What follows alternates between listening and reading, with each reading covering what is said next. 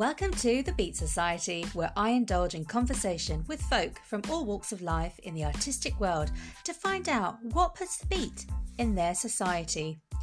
Over the course of the series, I'll be chatting to a range of people in different creative industries who will be sharing their personal stories and work. So sit back, get comfy, and enjoy.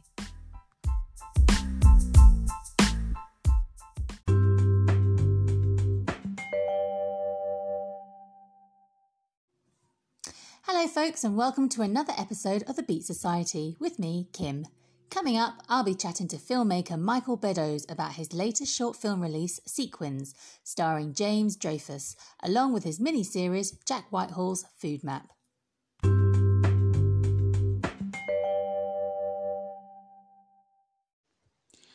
But first, let's talk films. Films have been gracing our screens here in Britain since the late 1800s. By the early 1900s, cinemas had started to pop up in London, where people would flock to watch what started as silent films, and by the end of the First World War, many films came from Hollywood. Film stars such as Charlie Chaplin flourished the screens, along with many other famous names, such as Judy Garland, Doris Day, Cary Grant, and Humphrey Bogart, to name but a few. This later became known as the Hollywood Golden Age, a period which stretched right up into the 60s. The Golden Age of Hollywood was a period of huge success, with studios churning out big cinematic creations such as Singing in the Rain, Citizen Kane, and Lawrence of Arabia, many of which are still enjoyed today. Another popular one of its time was the brilliantly funny Some Like It Hot, starring Marilyn Monroe, Tony Curtis, and Jack Lemmon, a comedy where a pair of musicians flee disguised as women after witnessing a serious crime. The successes of these films saw huge box office takings until the Golden Age of Hollywood finally ran its course, with one of its final films, Cleopatra, in 1963, which saw significant losses. But this wasn't all to blame, as the birth of television had arrived. But of course it didn't end there. The new Hollywood movement took off in the late 60s through to the 70s, which saw films such as The Graduate starring Dustin Hoffman in 1967. Alongside it is probably one of the most memorable and recognisable soundtracks performed by Simon and Garfunkel. In fact, it was a song, The Sound of Silence, which drew me towards the film.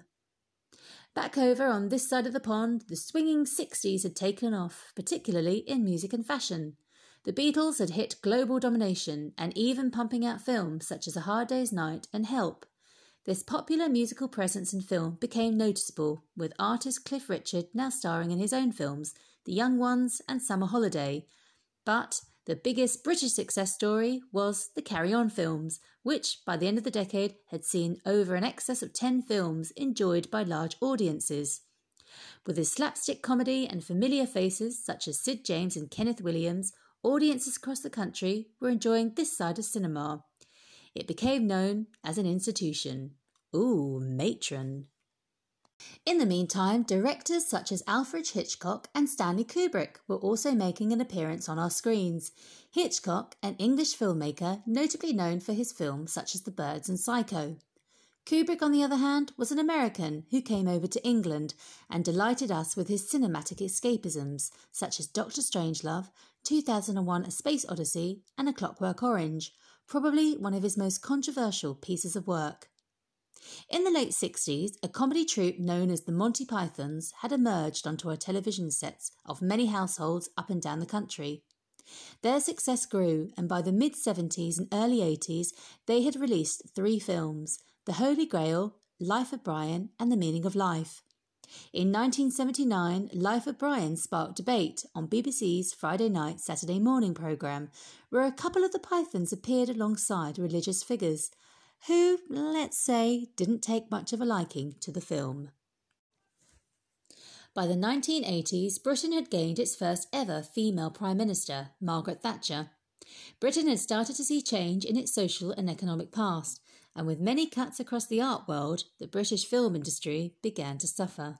But by no means were we not delighted with many films to excite us over the decade, from real-life-inspired story, Chariots of Fire, to a comedy, A Fish Called Wanda, and of course the wonderful and witty With Nell and I, which actually is still loved by many die-hard fans today, with its memorable one-liners such as "We've gone on holiday by mistake." By the late 80s, Channel 4 had launched its own platform to showcase films. British filmmaker Ken Loach had been around since the 60s, with his film Kes being probably one of the more well-known pieces of work, but he appeared back to delight audiences in the 1990s.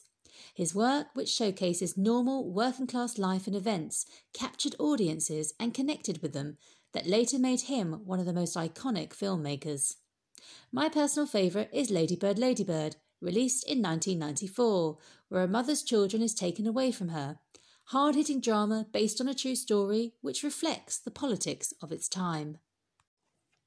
As we move through the years and into the digital age, films now appear on different movie channels accessed on TV, along with many cinema goers who still enjoy the experience of the film that they're about to embark on. Viewing platforms have evolved, and many of us are finding new and exciting films on networks such as Netflix. Today, many of us are still enjoying films with its vast genres to delight us all, a place to truly escape for a couple of hours.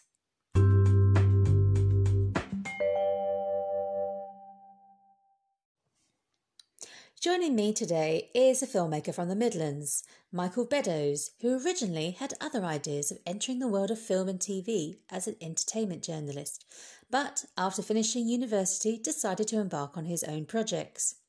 He later got in touch with a popular American TV producer, Sirith Yavneh, who worked on the popular series 24 and Supernatural, who later became his mentor until his sad passing in 2018.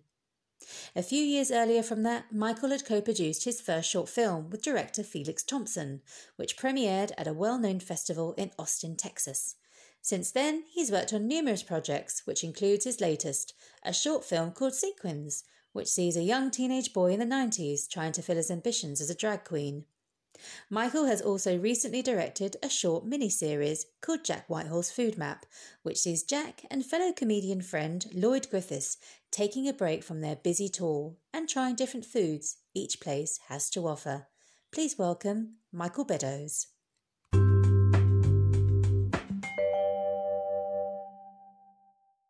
Hello there. Thank you so much for coming on the Beat Society. How are you doing? How are you finding lockdown? Have you sort of found it a time where, your creative juices are flowing, or you like most of us, where we're just sort of sitting back and catching up on the latest Netflix box sets, if you like? It's a bit of a mix. It's actually given some brain space because you've allowed yourself to unplug from the daily grind of having to find the next job or find the next shoot or work on something. It's given more space to think, to write. I've written and co-written some scripts that have been planned for a while and now actually had the time to get them done. And actually, I've restarted my own production company and am sort of doing co-production deals with other bigger production companies, as well as sending out my formats and scripts for consideration at broadcasters. So actually quite a bit going on. So that's good. So you're actually using this time to actually get on with lots of different other projects and sort of, like you say, you've got a bit of a headspace, bit of time now to get on with those things. So actually it's kind of worked in your favor in some respect, having this extra time just to, get through, lots of different other projects, which sound really exciting, actually. I wanted to go back to obviously where it all began. I was thinking the other day, actually, the first film that I had seen in the cinema, and I mean, this was probably like 92 or 93 or whatever it was, and it was Aladdin. I remember I must have been about 6, maybe 7, and my mum and dad taking me to the cinema in Leicester Square to see that. But do you remember, going back a while, what your first cinema experience was? And obviously, did you ever feel that you in the future this was something that you obviously wanted to be a part of? Well, I don't remember specifically the first, but I do have an early one, and that was I loved Ghostbusters, the 1984 version. But because I was born in 1984, I was sort of 5 years old and had worn out the tape and was now borrowing it from Blockbuster Video. So I loved that film. And around my birthday, they released the sequel in, I believe it's 1989, I want to say. And my parents took me and 3 or 4 school friends to go and see it. Um, and and there's a couple of effects in that film that scared the hell out of me.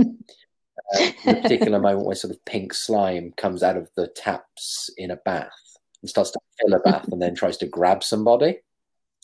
Yeah. And to get me to take a bath afterwards, it took my dad to sit down and just try to do a rudimentary explanation of how you superimpose one special effects image on top of an actual image. And I think that seeded the idea that this sort of filmmaking, it was like magic, because it's a constant trick. It's a constant storytelling trick, which is what magicians do. So that really captured me at 5, and that's my vivid memory. And then I grew up in a sort of suburban area where we had a busy main road. It wasn't that safe to play outside unless you're in the garden. So whenever the weather was bad, we went down the local video store, like a local version of Blockbusters. And again, memories there are the 3 Back to the Future movies. Yeah. Indiana Jones and the Last Crusade. So all of these great movies of that era are stuck in my brain because you'd have nothing else to do. You couldn't stream things back then. So you get a couple of videos on a 2-night rental, and you'd get to sort of watch them over and over again. Like, I must have watched the second Back to the Future about 50 times. Oh, I bet. Yeah. That kind of reminds me because you're obviously the same age as me. I was born in 85. And, I remember all those sort of films coming out as well. And, I was born and bred in Soho in London, and we had Prime Video. And I used to spend a lot of my time in there as well, choosing the latest VHS releases. But Ghostbusters was a really good one. And obviously, it came out. I was far too young, wasn't even born, but it's quite a scary one, actually. When you look back at it, my partner, he's about 10 years older than me. And one of his first experiences was watching Ghostbusters. And he must have been about, I think, maybe 7 or something at the time. And it frightened the daylight out of him. There was a bit where as the sofa comes alive, and it kind of stuck with him. So I know what you mean about, the Ghostbusters and that sort of, that memory of that. But no, it's interesting to go back. It's nice to hear, people's sort of first memory, if you like, one that they can remember, that they can go back, of a film that they enjoyed and something that perhaps stuck with them. It does stay with you as well, because it's that films like that. And I know there's films now like the Marvel films and the Disney films, but there's with things like Ghostbusters, there's an iconography to the design of that film and how it's shot and the characters and even the outfits they wear. So it does sort of plant itself deep within your psyche, even when you're like 35, like I am. Right now, sat in my lounge, the piece of art above my TV is a drawing, like a sketch of the Hook and Ladder 8 firehouse, the Ghostbusters firehouse. And sat on my side table in my bedroom is a Lego Ecto 1, the ambulance they have. Yes, so yes. This sort of iconic stuff, from seeing the films and watching the cartoon that spun off from it, I had the sort of plastic proton pack, and Mum got a boiler suit for a fancy dress at school so I could have a Ghostbusters outfit. And it's fantastic. So deeply into your brain that it lives straight through. And I've been to New York, I'm lucky enough to say 4 times now. And every time I go, even when I went out there for a shoot, I take the time to go and walk to Tribeca and go and sort of put my hand on the side of that firehouse. And it's almost like become a mini Mecca for me to go visit when I'm in town. When you were obviously growing up and you sort of started getting into perhaps films and things like that, were there any sort of particular directors that perhaps influenced you? Or were you sort of, when you were at home, obviously you said when you were younger, you spent a lot of time in this, this video shop where you used to, get VHSs out and that sort of stuff. Were your family inspired by films as well? Did you sit as a family, on an evening and watch these sort of films? Or were you influenced by any sort of particular director of the time? Not really. Actually, in retrospect, I think maybe I was, but at the time it didn't feel that way because my mum is not into films. She finds it quite boring to go and sit for 2 hours in a cinema. My dad loves it. And so films were few and far between. If they were on the TV and they fancied watching them, it was mainly those videos on those rainy days where I could plonk myself in front of the TV on my own and watch them. But looking back at the particular kinds of films, so the Back to the Futures and the Indiana Joneses, I actually started as a producer and then moved across into writing and directing. And actually, a lot of filmmakers of my generation cite Steven Spielberg, the director, with things like, you know, going back and watching Jaws, and then in the 90s when they're the right age to see Jurassic Park, and then later on discovering stuff like Schindler's List and discovering how flexible he is as a storyteller. Whereas I think, without even knowing it, Spielberg as a producer, because he produced Indiana Jones as well as directing it, and he also produced Back to the Future, but did not direct it. Yeah, so but he's been involved in all these wonderful sort of timeless classics, if you like, lots of big blockbusters. I think as we start off when we're young, we're sort of drawn to these big sort of epic films, as you say, such as Back to the Future and the Indiana Joneses, and perhaps things like Star Wars and the Jurassic Parks and all those sort of things. And then I think as you sort of, without probably knowing it, as you're sort of getting older and you're sort of going to the cinema more maybe, or discovering these new films, you're sort of looking at different types of films. You mentioned Schindler's List there and things like that. It's sort of, as you get older, you're sort of discovering a different side to cinema, so to speak, I guess. So no, that's really interesting. I mean, I love things like Tarantino as well. I know he's quite an iconic director. But I like that sort of side of cinema as well. Obviously, I never watched those things as I was a kid. It probably would have scared me. But as I've got older, having watched those big sort of epic films, I've sort of discovered other directors, other types of work out there. But no, it's all really interesting. There's so many different genres out there, and different stories told in different perspectives and different angles and that sort of thing. So it's all really fascinating. I mentioned in your intro that you had, when you were sort of starting out, you came into contact with a well-known TV producer. What was it about him that caught your eye that made you think, right, this is the person that I'd like to get in contact with to perhaps guide me and advise me through, my career? I was a little bit lost. So I'd done an undergrad in journalism because I wanted to be like a culture correspondent or a culture journalist doing music and films and theatre. And then towards the end of it, I started to think I want to make films and TV. But I was a little bit lost because I have a family that aren't connected to the industry in any way. So, West Midlands based. My dad is a appliance consultant, so he sort of advises companies on what to do with their kitchen goods to make them more reliable, make them better, and then he fixes problems in the field for the engineers.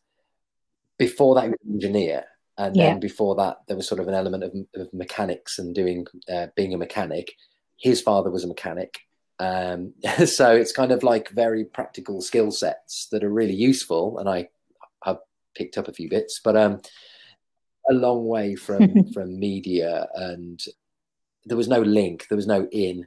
So I went back to my parents after uni and got a job working PR just to bring in some money and to save up for whatever the next move was or the next step. And I was there for about 6 months, and a little bit lost actually, and I wanted to do it, I just didn't know how. And I was in the local post office it's sort of a small little villagey post office not far from where my parents are. And the woman behind the counter said, "Oh, your mum said you're looking to do this." And she goes, "I shouldn't really tell you, but there's a producer of like American TV shows and he lives in the village. I can tell you where if you want to like pop something through his door," or like really helpful, probably shouldn't have, but really helpful. So I wrote him this cold letter, and I didn't hear anything for about a month.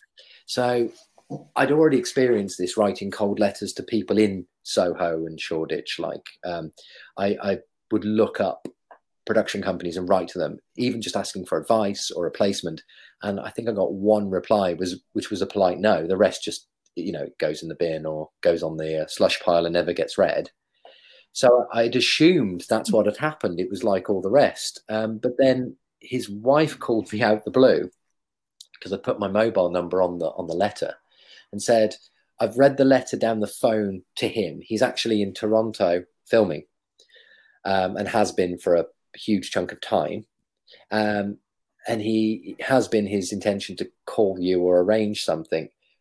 He's absolutely mortified that hasn't happened because he's been so busy, and he wanted me to call you, say he loves the letter, and when he's back in 2 weeks' time, you should go down the town and find a coffee shop, and he'll give you a couple of hours of his time to ask any questions. And so that was it. Like, we met, and he must have spent 4 or 5 hours with me.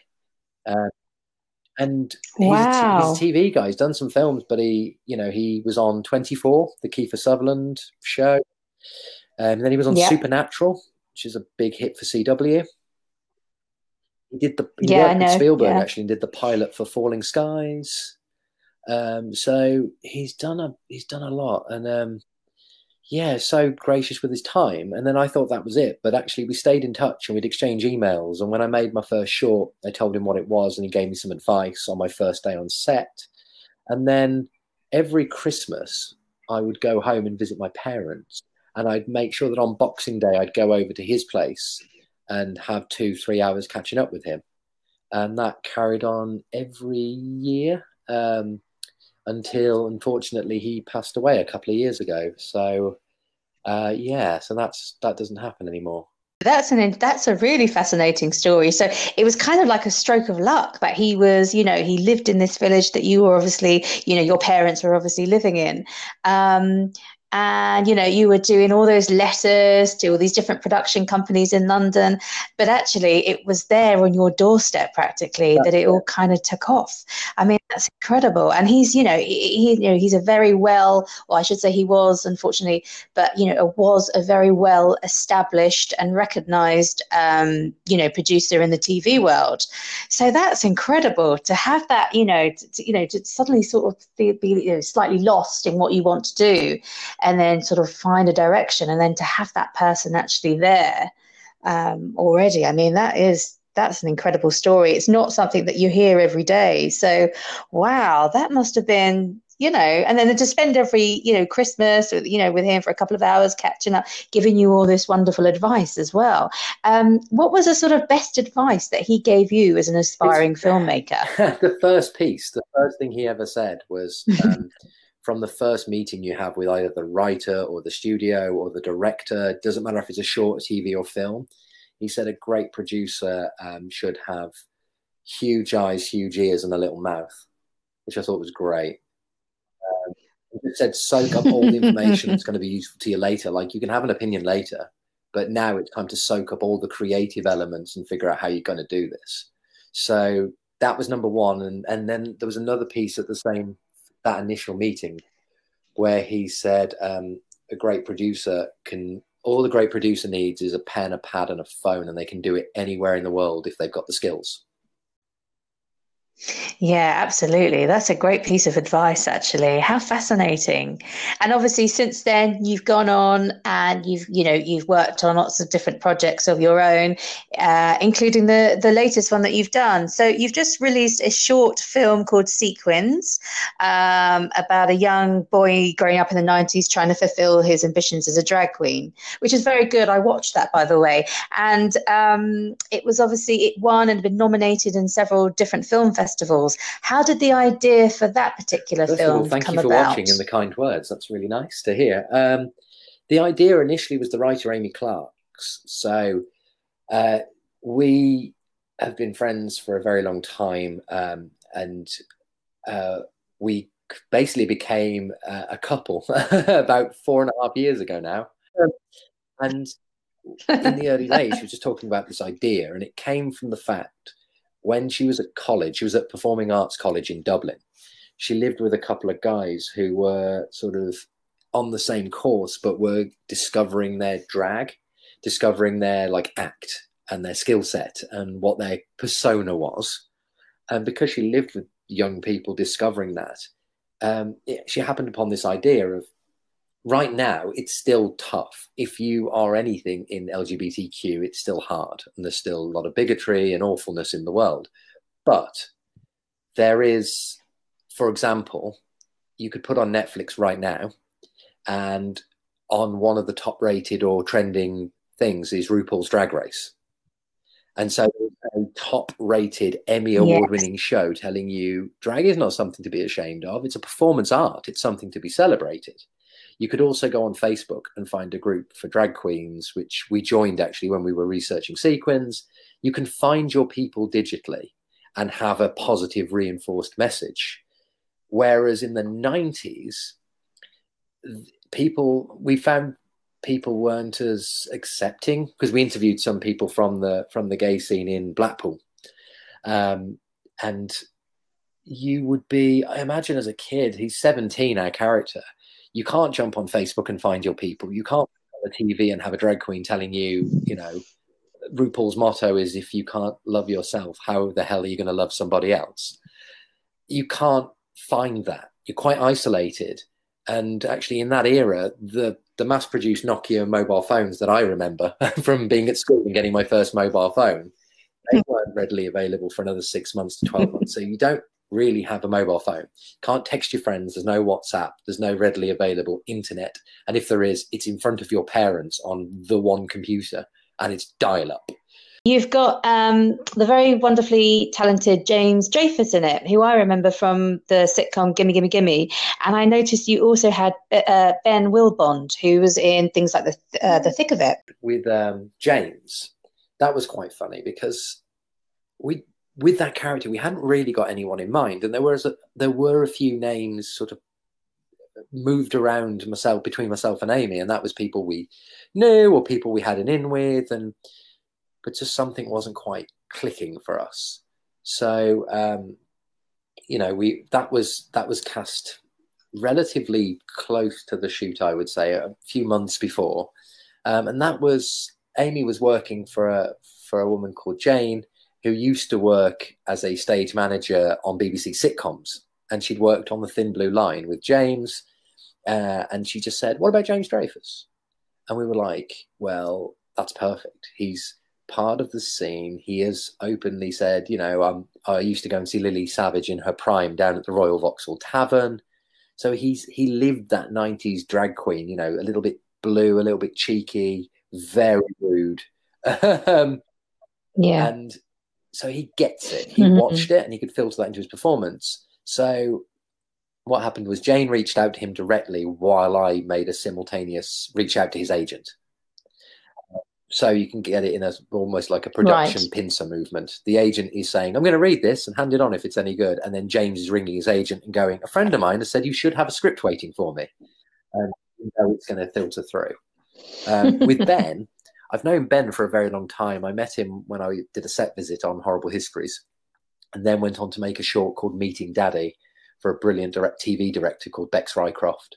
And he was in it. He was one of the co-leads in it. And then we realized we didn't live too far from each other. So we've been friends ever since. And from the moment we knew that the dad character was there, I'd always been interested in Ben doing it. Mainly because Ben comes from a world of comedy where there's lots of dialogue, lots of jokes, lots of punchlines. And actually reading the script, I was like, there's a load of really nuanced physical acting whoever plays the dad has to do, but there's not actually that much dialogue.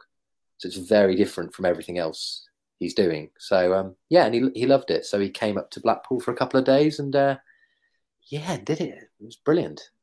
We set this in Blackpool because, you know, it's got that kind of deep history of cabaret and drag.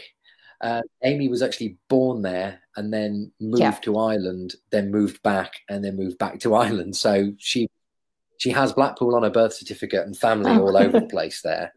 And what we said was, if we're going to bring in a Ben who is London based and a James who is London based, for the older roles, what we want to do to be genuine is to do an open casting and cast all the young roles locally. So actually we did a bunch of open castings in Blackpool and around, and found all of our young cast in the same place, which was Blackpool and the Fylde College on the I think it's theatrical arts or theatrical performing arts degree course.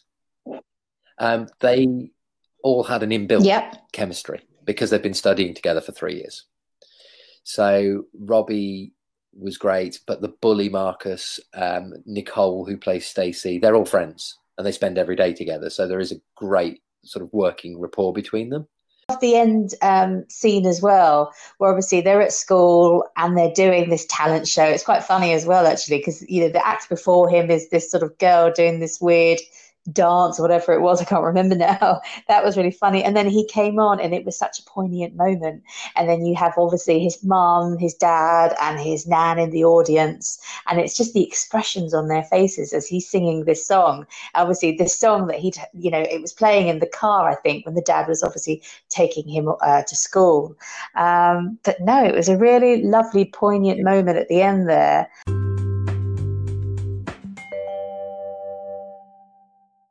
You've also worked on a completely different project with comedian Jack Whitehall, Jack Whitehall's Food Map. Now that's obviously a very big contrast to Sequins. It's a web series. It's about food, 4 episodes, each in a different city where Jack's tour was going to be before Christmas. And then him and his support act / friend Lloyd Griffith, they go out and they have lunch. And they set each other sort of silly food challenges in that almost Top Gear challenge kind of way. And it was fitting around Jack's tour date. So it was a lot of fun. It was manic and hectic before Christmas. I mean, we shot, so the first episode was Newcastle, which meant going up on a Friday night, jumping after work in the production office, jumping off the train, going straight to the restaurants, checking them all out in the evening, sort of 8, 9 p.m. and doing your shot listing in the hotel, and then up the next morning to shoot a lot of sort of cutaways, VTs of the city to establish it. And then we had Jack and Lloyd for 2-3 hours to get all their parts. And then we go back to filming restaurant bits, people preparing food, cutaways of the places. And then we'd be back on the train back to London. My last thing before I let you go is I want to know, if there are any sort of aspiring filmmakers out there that are listening that want to embark in this, in this world, what sort of advice would you give them? There are incredible YouTube tutorials, masterclasses with people like Scorsese. There's writers' workshops with Aaron Sorkin, who wrote The West Wing. Learn from the best. Listen to what they've got to say, like a guest lecture, but also read everything, look at everything. And if you've got a story to tell, doesn't matter if it's a documentary, an animation, make it. I mean, with what's available online, you can very easily get yourself to a base knowledge to make something. And your first film, it might be brilliant. It might not be the best thing in the world, but the greatest thing you can do is do it, fail, and learn for next time. And if you're doing it on a tiny project with you and a couple of friends, you might get bottle lightning. You might end up looking back at it and going, that's fantastic. And, going out to festivals, you might look back at it and go, not altogether pleased, but next time I would change X, Y, and Z. I know exactly why this doesn't work. And that's the best education you can get. That's better than a film degree, is learning from your own mistakes and doing it and failing. I've learned so much. And every shoot, every script I work on, every phone call I have with a filmmaker about producing for them is like going back to film school. I'm learning because there are so many different personalities, so many ways to tell a story that if you think you know it all, if you think you're a master of your art, you're not. You're probably going to fall down due to an inflated ego. I'm now working on a web series we're planning to shoot over Zoom while we're in lockdown, a comedy series. I'm one of the writers and the producer. And actually, I'm exchanging emails with Amy, who's my other half, is also writing on it. But I'm also exchanging emails with the director-writer, Ben Highland. And we're all learning off each other. Like, I gave him a set of notes this morning for his 3 scripts, a different look at what he's done, and he's come back with notes for mine. And he's right, And then sometimes when you turn around to look at his notes and go, I see what he's done there. I don't agree. I'm going to push back. And there's sometimes when you go, I hadn't thought of it like that. That's fantastic. So, yeah, every day that you do this, regardless of discipline, should be a learning experience. So go out, make stuff, write scripts, get feedback from your friends, your family, someone you know who's made a short once, or, doesn't matter who it is, and learn from that feedback or learn from failure. That sounds like a good piece of advice to end on. That's excellent. It's been so nice chatting to you and, hearing all about, your experiences growing up and how you started and, where you are now. And Sequins is such a lovely film. I really, really enjoyed watching that. So congratulations on that. It's a really, really just a lovely film. Good luck with everything in the future with all your other projects and things like that. Thank you. You're welcome. Thank you so much. Thanks again for coming on the Beat Society.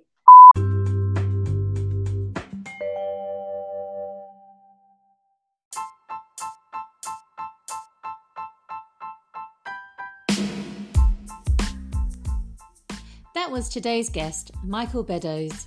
You can catch his latest short film, Sequins, online now.